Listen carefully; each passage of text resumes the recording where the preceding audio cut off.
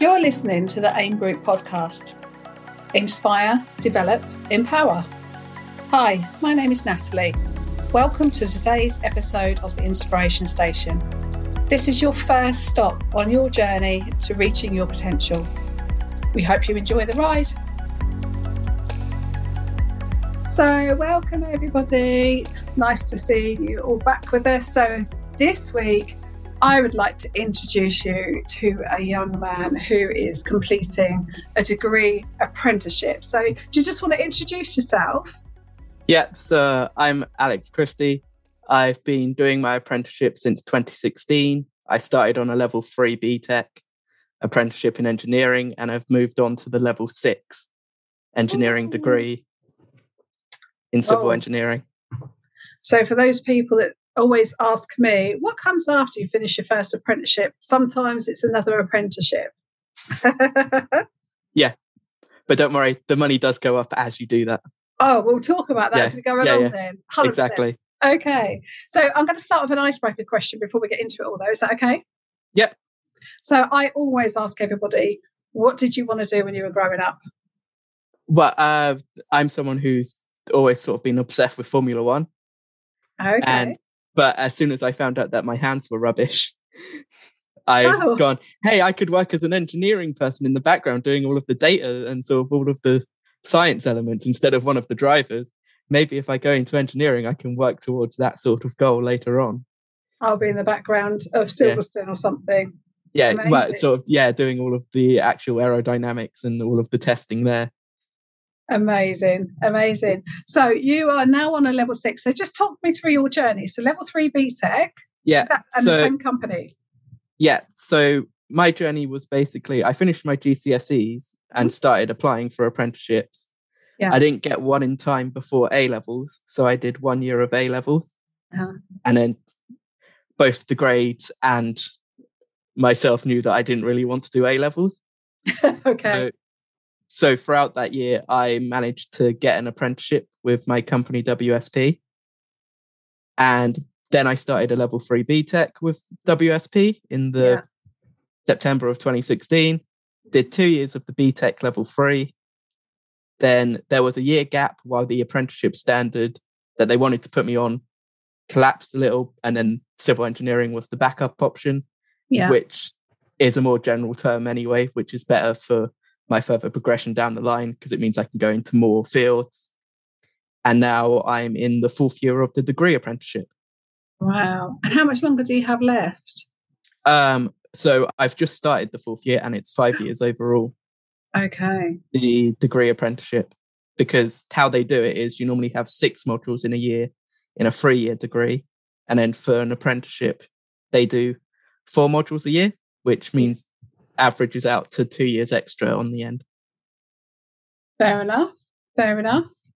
So you got into you always wanted an apprenticeship, so you did A levels by default, really? I applied in the summer of the after doing my GCSEs. Yeah. But I was still trying to figure out what I actually wanted to do as well. So I was applying in the wrong areas and I didn't have the necessary interview skills or experience to get into the apprenticeship straight away. So then I spent the year of A levels also getting compensation from my school, allowing me to go up to London every so often for assessment centres and interviews and all of this information. So apprenticeships were sort of my goal from straight after GCSEs. It just took me a while to get there afterwards. So are you that sort of learner where you need to be hands-on? Is that why apprenticeships were appealing for you? Well, the reason that apprenticeships are appealing to me is that when I did work placements at secondary school, I did one with UK Power Networks. Mm-hmm. And as part of that, I really enjoyed learning their different aspects of their work. And I also felt like I could contribute now to that kind of work, not in a big way, but in a small understanding way. So I was wanted. The best example from that work placement is that as part of it, they got me to do a safety test. Health and safety training session, which I passed first time. Oh, nice. And after I did that, I talked to them afterwards and they were saying, well, because they were used to like old standards and all of this, they're like, oh, it took me 3 times to pass that training in the first place because of my old teaching. So there was obviously a natural understanding of the standards there. Yeah. Which then made me feel that I could take that step into the world of work instead of having to do the full academic path and then get a job afterwards. Yeah. So WSP you work for, yeah? Yeah, WSP. Perfect. So what do they actually do? What's that company like? So they do all forms of engineering, really. They have acoustics all the way to like zoology type engineering. Yeah. My specific team that I work in is railways, and I work on the construction and logistics side, which is taking your existing land and turning it into the proposed design by an architect or by the client you're working for, or a development team, and basically going, this is how you build it at the end of the day. And you're making sure it's still standing by the time making sure it's still standing, and also telling them how long it will be, and going, oh yeah, you know your 2-year program, that doesn't work. That's out the window. Yeah, that's out the window. Here's how you actually do it. Oh dear. So within that role then, so what else can you tell me about the role, what you actually do? So obviously you're very heavily involved in the drawing and stuff, are you? Making sure that's all going to be right, the measurements?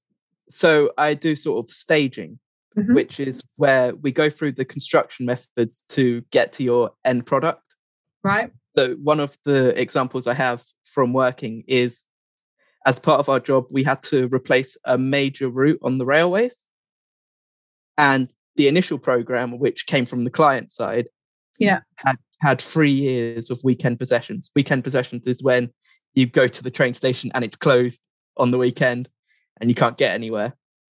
But after us looking at it, we managed to come up with a solution which you could do out of possessions, where you built a lot of the structures offline, which means that sort of you built all of the railway and sort of all of the track in signalling and sort of the big gantries you see at all of the major stations. You could build them before having to connecting to the existing track, and just allow the existing track to continue as long as you're hoarded off, put fencing up, make sure you have the area taped over. Yeah. And sort of build up from there with just having one big possession at the end to connect it all into the existing network. Wow. And just go, we're live. Do 20 days at the end of the 3 years to connect everything up, which for most people is a lot better. Wow. So it's not just building then per se, is it? It's obviously that's also like public transport and such. I bet people were going, I wonder what stations were closed. They go, oh no, they didn't close them actually. Yeah. Well, yeah. It was in the Midlands. I'll guess that's as much as I'll say on that. It was in the Midlands. That's as much as I'm allowed to say. It's top secret.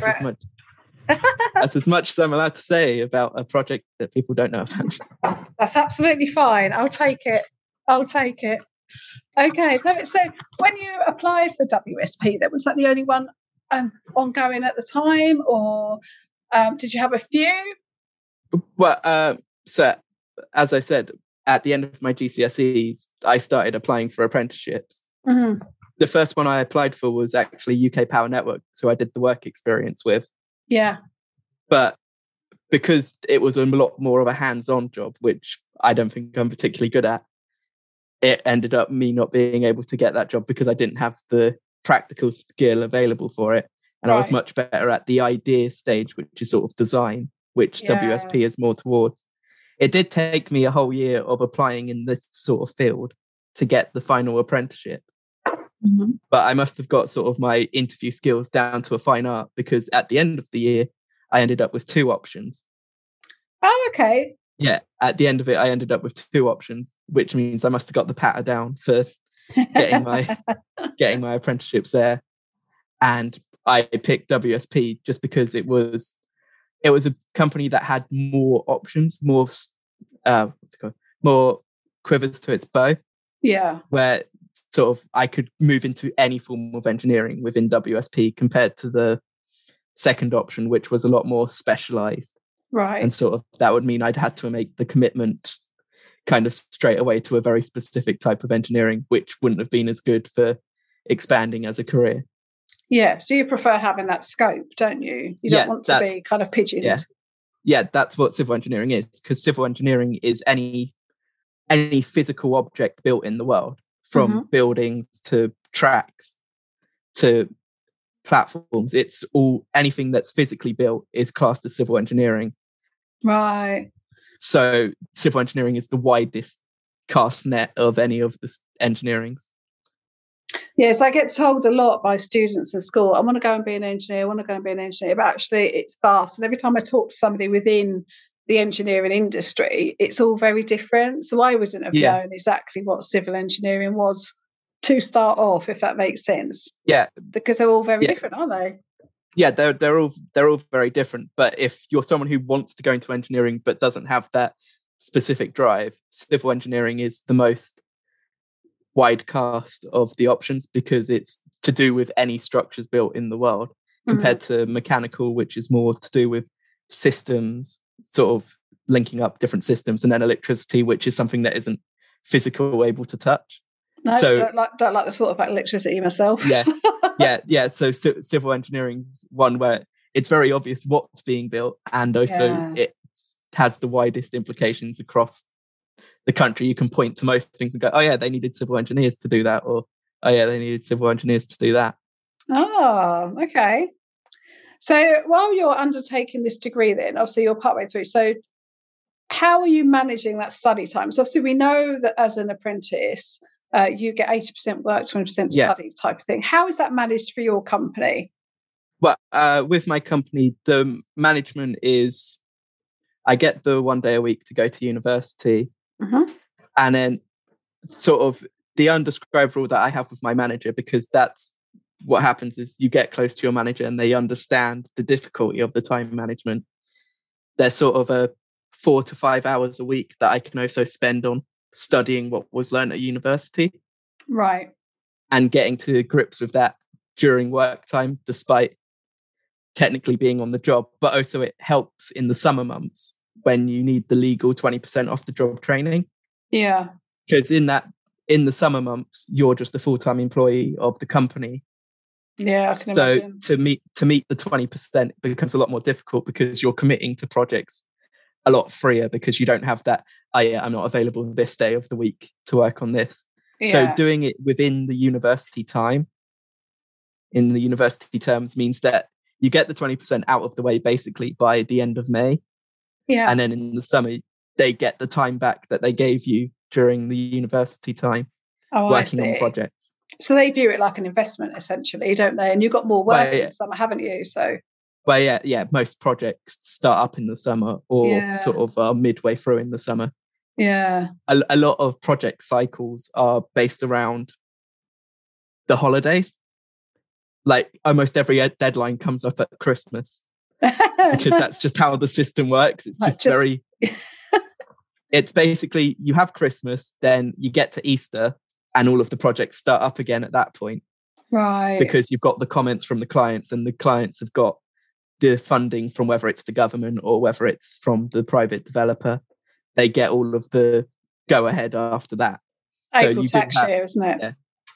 Yeah, you do have that project cycles work as well, which means the university actually works quite well within that framework of, you have a lot of time in the beginning of the year where you can spend dedicated to the academic side instead of the work side. And then in the summer, it's full force working on different elements. So the shape of your day when you have to go to a uni day, then, is that like a lecture type thing, or do you get free time within that, so you get time to kind of organise your thoughts? And it's very much lecture. Right. In our process, it's 9 to 6 p.m. where we have, because we're getting to and dissertation for the last year. Right. So sort of there's hour discussions for that, and then there's 2 hours for each of the actual subjects that you're doing, such as like structures, soil mechanics, and those are sort of the things I'm working on at the moment at university. Do you find it good, though? As there's no other way to put it, good doesn't seem like the right word, but do you find it good that you're going to uni you're having your lectures are going, what the hell is that? But you might be putting it into practice the next week. And then also vice versa, you've probably done things you then get lectured about that you've done. Does it feel like a better way to learn because of that? But yeah, because the best example was in my last year. There was a half module. I won't go into the details about what half modules and full modules are, but there was one that was all about construction management. Yeah. And for that subject, we were taught stuff, but everything in that subject I already knew, because for the past 6 years, I've been in a construction management team dealing with all of these elements on a much bigger scale. So that subject was one of the things where you still listen to the lectures and you still give them your time, but you can sit there and go, I could do this at any time. I don't need a pure focus on this, which means I could then focus on the other modules, which sometimes don't have as much relation to my working life. Yeah, at the moment. But I presume that you have all types of things that come up in the engineering world. Yeah, of course. Yeah, of course you have you touch on everything.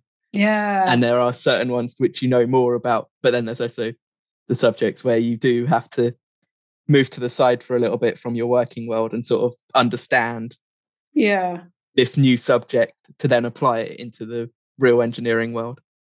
So what do you enjoy the most so far when you think about modules and things you've done? But with the modules, the ones that I've most enjoyed is dealing with BIM and design. BIM and design is basically all of the modeling aspects of engineering. So all of those architects' renditions that you see on the news when new projects are announced, a lot of that is then developed upon, and you put all of the engineering assets into it. So sort of the services, the different types of escalators, bridges, all of this elements, and you get a nice big overview of the design, which you can show to outside audiences as well. Yeah, so it's not just the concept, it's more than that, like going, this is actually viable if we did all of this. Yeah, it's actually viable. And it's also a way that you can show all types of audiences instead of the other stuff that I work on. When I work on reports, those are for very much engineering people to understand all of the background information that we have as engineers and all of the standards that we're meeting. But then... Oh, we're frozen. Quite good. Oh, we're just frozen then. Okay. So, I mean, that's good. Do you need any extra support from uni? Like, if you needed that, can you do extra, or is your tutor available? At university, I have, because I'm dyspraxic, which means bad with my hands, bad hand-eye coordination, which means my writing's terrible. So in exams, I've been given the allowance of extra time. Yeah. So that I can make sure that writing neatly doesn't cost me thinking time, because those extra 45 minutes is what I use to make sure it looks okay. And then I've got the 3 hours like everyone else to actually work on the knowledge aspects, which I understand. It's just writing down has always been a problem for me. And so as part of the university, I've been given that support. That's amazing. Yeah. Good. So if you had questions or stuff, is it all asked within, because I didn't go to university, and there'll be students that are 16 listening thinking I want to go to uni. So if they have trouble with understanding what's going on in a lecture, for example, do they grab, because at school you would kind of grab the teacher after or raise your hand or whatever, is that similar, or do you have a different way of liaising? But for us as apprentices, we have the important thing when you go to university is that there will be other apprentices on the course. Mm-hmm. And the best way to work through most problems that you're having with a subject is to just work as a group of apprentices, because they might literally be doing that every day at work as part of this, so they can explain it separately to you as well. So it's very important when you do an apprenticeship degree level that you meet those other apprentices, so that you can all keep each other tracked and all keep each other with the deadline. Because there's been plenty of times where you've reminded someone about a deadline that they forgot about, and then there's been the opposite situation where you've forgotten about a deadline, and then another apprentice has gone to you, oh, this is what we have to get done by next week, 2 weeks time, all of this information. Mm-hmm. And it's something that helps a lot with supporting learning of the subject. is keeping track of it all yourself might sound like a simple thing, but it can get a bit overwhelming. So if you have people who are there as sort of like a backup of, we didn't have this to do for this date, right? And then they give you a yes or no answer. It's better than you having to search everything up, look through all of the timetables, make sure there's no new emails. It's much easier just to ask someone who's probably already double checked things, and then they'll tell you it's okay now, or we've got this deadline coming up, or we've got this coursework coming up. So it's working as a team as apprentices, because you're all going through the same experience pretty much of. Oh, I just lost you then. You just said we're all going through the same experience, and then it literally went no. Yeah. And sorry, just repeat that last bit. Yeah. So most universities use a system called Moodle, which has all of these online resources from previous years, from the current year, showing all of the lecture notes. Right. And it's all there, the information, but sometimes you need that extra apprentice support to just go, oh, it's in this folder down here in this area, for something that's been bugging you for a day or maybe 2 hours. If you just go, hey, where's this? And they can just tell you where that is. And you end up simplifying it a lot when you just work in a group. That's quite nice though, as well. Then you've got a whole sort of like few partners in crime, if you like, to kind of describe what goes on in their workplace, because they're doing it. And you can then visualize that from what they're describing to kind of go, right, I get it. Because I wouldn't get anything theory-wise myself. I'm not that good like that. I need to be doing to exactly understand something. So it must be really good to have that sort of like camaraderie. Got each other's back. It's good. It's good to have. It's good to make sure you have a group, just so you have people to keep you on track as well. Because if you don't keep on track, it can very quickly pile up. But if you keep on track by asking the people, you're normally set. If there's no one telling you you've forgotten this, you idiot, in the group chat, then you know you're fine at the moment. Yeah, you need somebody to big brother you, I suppose, don't you? For want of a better way of saying it. So what about your endpoint assessment? Do you know what's coming for your endpoint assessment? What happens for that? So because of civil engineering, there's the Institute of Civil Engineers. Mm-hmm. And the endpoint assessment for our apprenticeship is to become incorporated with the civil engineers. And to do this, you need a degree level. And then also you need to meet these knowledges, skills, and behaviors. Yeah. A knowledge is stuff you've learned. Skills is what you can actually do in the real world environment. And then behaviors is sort of the more soft skill side. Yeah. Of sort of communicating with people and diversity, sustainability, all of these more softer skills that you can think about. And as part of that, we're supposed to do it as a combined thing where we keep track of what we do at work to tick off the knowledge of skills. And then we get the degree at the end, knock on wood. touch, yeah. Yeah, knock on wood to pass the criteria for an incorporated engineer. How the incorporation works is there's an EngTech, which I got at the end of my BTEC, which means you're qualified as a technician. Right. Which is more of a draftsman, someone who does a lot of the drawing elements, but not much of the... So you have an understanding of engineering, but you're not on the edge of sort of being able to come up with innovative solutions. You just understand what the engineering are saying to you. Sure. Incorporation is the level above, which is what you get at the end of the degree, which means you can become an assistant engineer, which means you can start leading projects, you can start signing off reports, you can start signing off people's calculations. Okay, perfect. Sorry, we keep stuttering with signals. So I'm just going to move just in case it's something wrong with my end.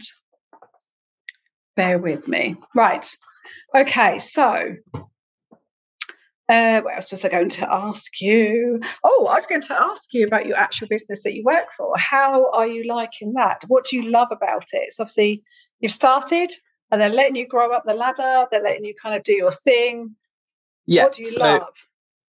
But what I love about my job is the initial steps of it. Because in the initial process of civil engineering is where you get to do a lot of the problem solving and a lot of sort of research, looking up new innovative techniques of how to build certain items, which is where you get to have that fun of going, oh, there's this new product in Norway, or there's this new product in Israel that we can bring over and build this 10 weeks faster, or with less labor on site, or safer. And you sort of get this excitement of discovering these new elements that you can bring over to the project you work on and go, wow, we are streamlining the process for the future in this country by using techniques which haven't yet been brought over. And sort of that's the exciting part of the job, is you end up getting that being on the edge of what comes next. Yeah. For the country and for the world, and how we can make everything safer and quicker to build so that we can have a better landscape for the future. Yeah, that's the thing, isn't it? Because you're in that sort of problem solving, is this going to work sort of like mindset with the job anyway. When new elements are introduced, it must be amazing to be able to then incorporate everything and see how it's going to work. So there are technologies and things out there we don't have in this country at all, isn't there, that we would love? Like, I think, is it in some of the Norwegian countries, they've got like roads that just de-ice themselves, and we don't have that. We always moan as the British public, don't we, about how icy. Yeah, we're not prepared for weather incidents. No, we're really not. But sort of something specific to what I've been working on is there's these new type of platforms at train stations that can start to be built, which are made out of polystyrene. Oh, okay. Which means they make them a lot easier to cut and a lot easier to lift in because they're a lot lighter. Oh, yeah, they'll be so light. Yeah, which means you then end up being able to not shut down the railway to build these new types of platforms. Yeah. And sorry, carry on. It means that you can lift them into place so much easier, and it doesn't require much groundwork at all. It just requires a little bit of digging up, which most projects do. Yeah. Into position, whatever shapes you require for that station. And then you just have your main bulky things like lampposts and signals built around it, which means that your foundations become less, which means you use less concrete. You have less time having to dig into the ground deeper. You don't need as big machinery to install all of these elements. And that's just a start to how you see these new solutions coming in, which just make the job easier, but it also means you can now start planning in a different way as well. Instead of going, oh yes, this is 20 weeks to do a brick and mortar platform, it's now 20 days of night shifts to putting these 8 to 9 sections of platform that have been cut at the factory already, and you just need to lift in with a very small lifter instead of a big massive crane if you're doing major steel sections as well. It will make such a difference, won't it? All those types of things. It really will. So I need to ask again about your actual job that you're doing. What sort of job perks do you get being an engineer and working for that company? What's brilliant about your company in that regard? Well, so the thing I like about WSP from a perk side is the quite obvious one that I'm working at home at the moment. I mean, we don't do the video, but there's a flexible working aspect to it because we're designers. Everything can be sent by emails. Everything can be sent as different software packages to whoever requires it. So there is that ability to be flexible and be able to work from home or go into the office depending on what's required at the time, which is a lot better than the having to commute every day, especially since my job is in London and I live in Kent. Right. So there is a commute there that I was doing a little bit before the pandemic, but now I have flexible working after COVID. That's one of the key perks. Amazing. And then as part of our office, they also do social events once a month where everything's paid for. It's all paid for by the company. Exactly. Once a month? I know, once a month. And sort of one of the most recent ones we did is there's this thing called High Jingo, where it's sort of Japanese neon sort of landscape. And sort of it's a bingo with sort of prizes and also sort of music and sort of a bar as well to get stuff from. And sort of afterwards, we also did karaoke. Yeah. I would definitely need a few drinks before I hit any karaoke, not going to lie. Yes, but that's the thing. It's when the drinks are free, you've already got the few drinks. Well, I'm with the wrong company. Sorry, AIM Group, but yeah. I just want to do the karaoke. I watch others. I'm a spectator. That's my spectator sport, that. Okay, so I'm just going to finalise then, if that's okay, with top tips. So I always ask everybody for 3 top tips for any budding apprentice hunters, students, things like that kind of want to get into where you are, or even, any experiences you've had via college, uni, etc. and so on. What sort of 3 top tips would you give young people now? Well, so with the application process, I always choose the government website, because they do the great thing where there are a generic set of questions, which means you can apply for a lot at once without having to do too much work. But then there are obviously employer-specific questions that come up during all of those processes. Yeah. And one of the key things when you have employer-specific questions, the best thing to do is to go onto their company website. They'll have a section called values or commitments and certain aspects like that. If you go on that, there'll be 5 or 6 of these words, and just write 1 to 2 sentences for each of these values to just show the company that you at least understand their basic fundamental drive and their basic aims as a company. It makes you look a lot more specific for their company than just saying what you've done. Yes. So that's my tip for the application process, is look at companies' values, because they do put a lot behind them.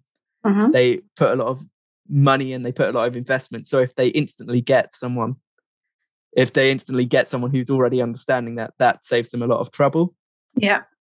Then if you get to an interview stage, you have to be vocal at assessment centres, because these people could be seeing hundreds of people a day coming in, applying for the same role. So you have to speak up.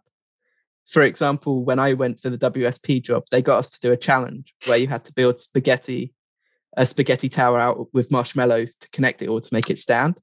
I've done that in schools, but yes, I know exactly what you mean. Yeah. But the thing is that our tower collapsed as our group because we were rushing to beat the people ahead of us.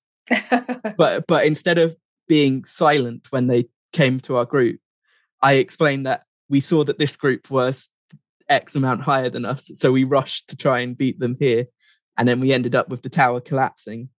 And that was what happened during that process. Instead of just silently going, oh yes, I failed, oh it was bad. It's about explaining all of your decisions so they can see how you work as a person. And so they'll remember that, he was the person who explained to me why he's so competitive at this. Well, why your tower collapsed, instead of just, they failed the group challenge, that was a bad tick against them. Yeah. And then if you do get into an apprenticeship job, always focus on the sort of qualification first, because the company, whatever company you work in, whatever industry you work in, they will know that you are more highly valued the higher qualified you are. So make sure that you keep on top of that as much as the work pressures build up. Make sure you are always committed to that, because that's why they're investing so long term in you, is so they can have this qualified person that they've been able to shape and mold. Mm-hmm. It's not always about the work you're doing now. It's about the work they can see you doing in the future once you have the highest qualification needed for the role. Yeah. So make sure that you focus on the qualification no matter how much job pressure is put on you. And also keep track of the 20% off the job training, because it is something that can quickly get snowball away from you. If you go, I've skipped it for the past month, I've skipped it for 2 months, and then you end up with 4 months at once, and you go, was that on the Tuesday? Was that on the Wednesday? And then end up not being able to keep track of it, which means you then fall behind with the time, and then you have to make it up in some other way in the future. Yes, it's really hard to keep on top of that. Some people have found out who I've worked with as a tutor. So listen, thanks ever so much. It's been so interesting for us. Lovely to hear from you. And thank you so much for your time. Thank you for listening to the Inspiration Station. If you want to learn more about apprenticeships or would like some help planning out your next career steps, be sure to follow us on Instagram, Facebook and Twitter at the AIM Group UK. And make sure you're following us on here too, so you don't miss our next episode.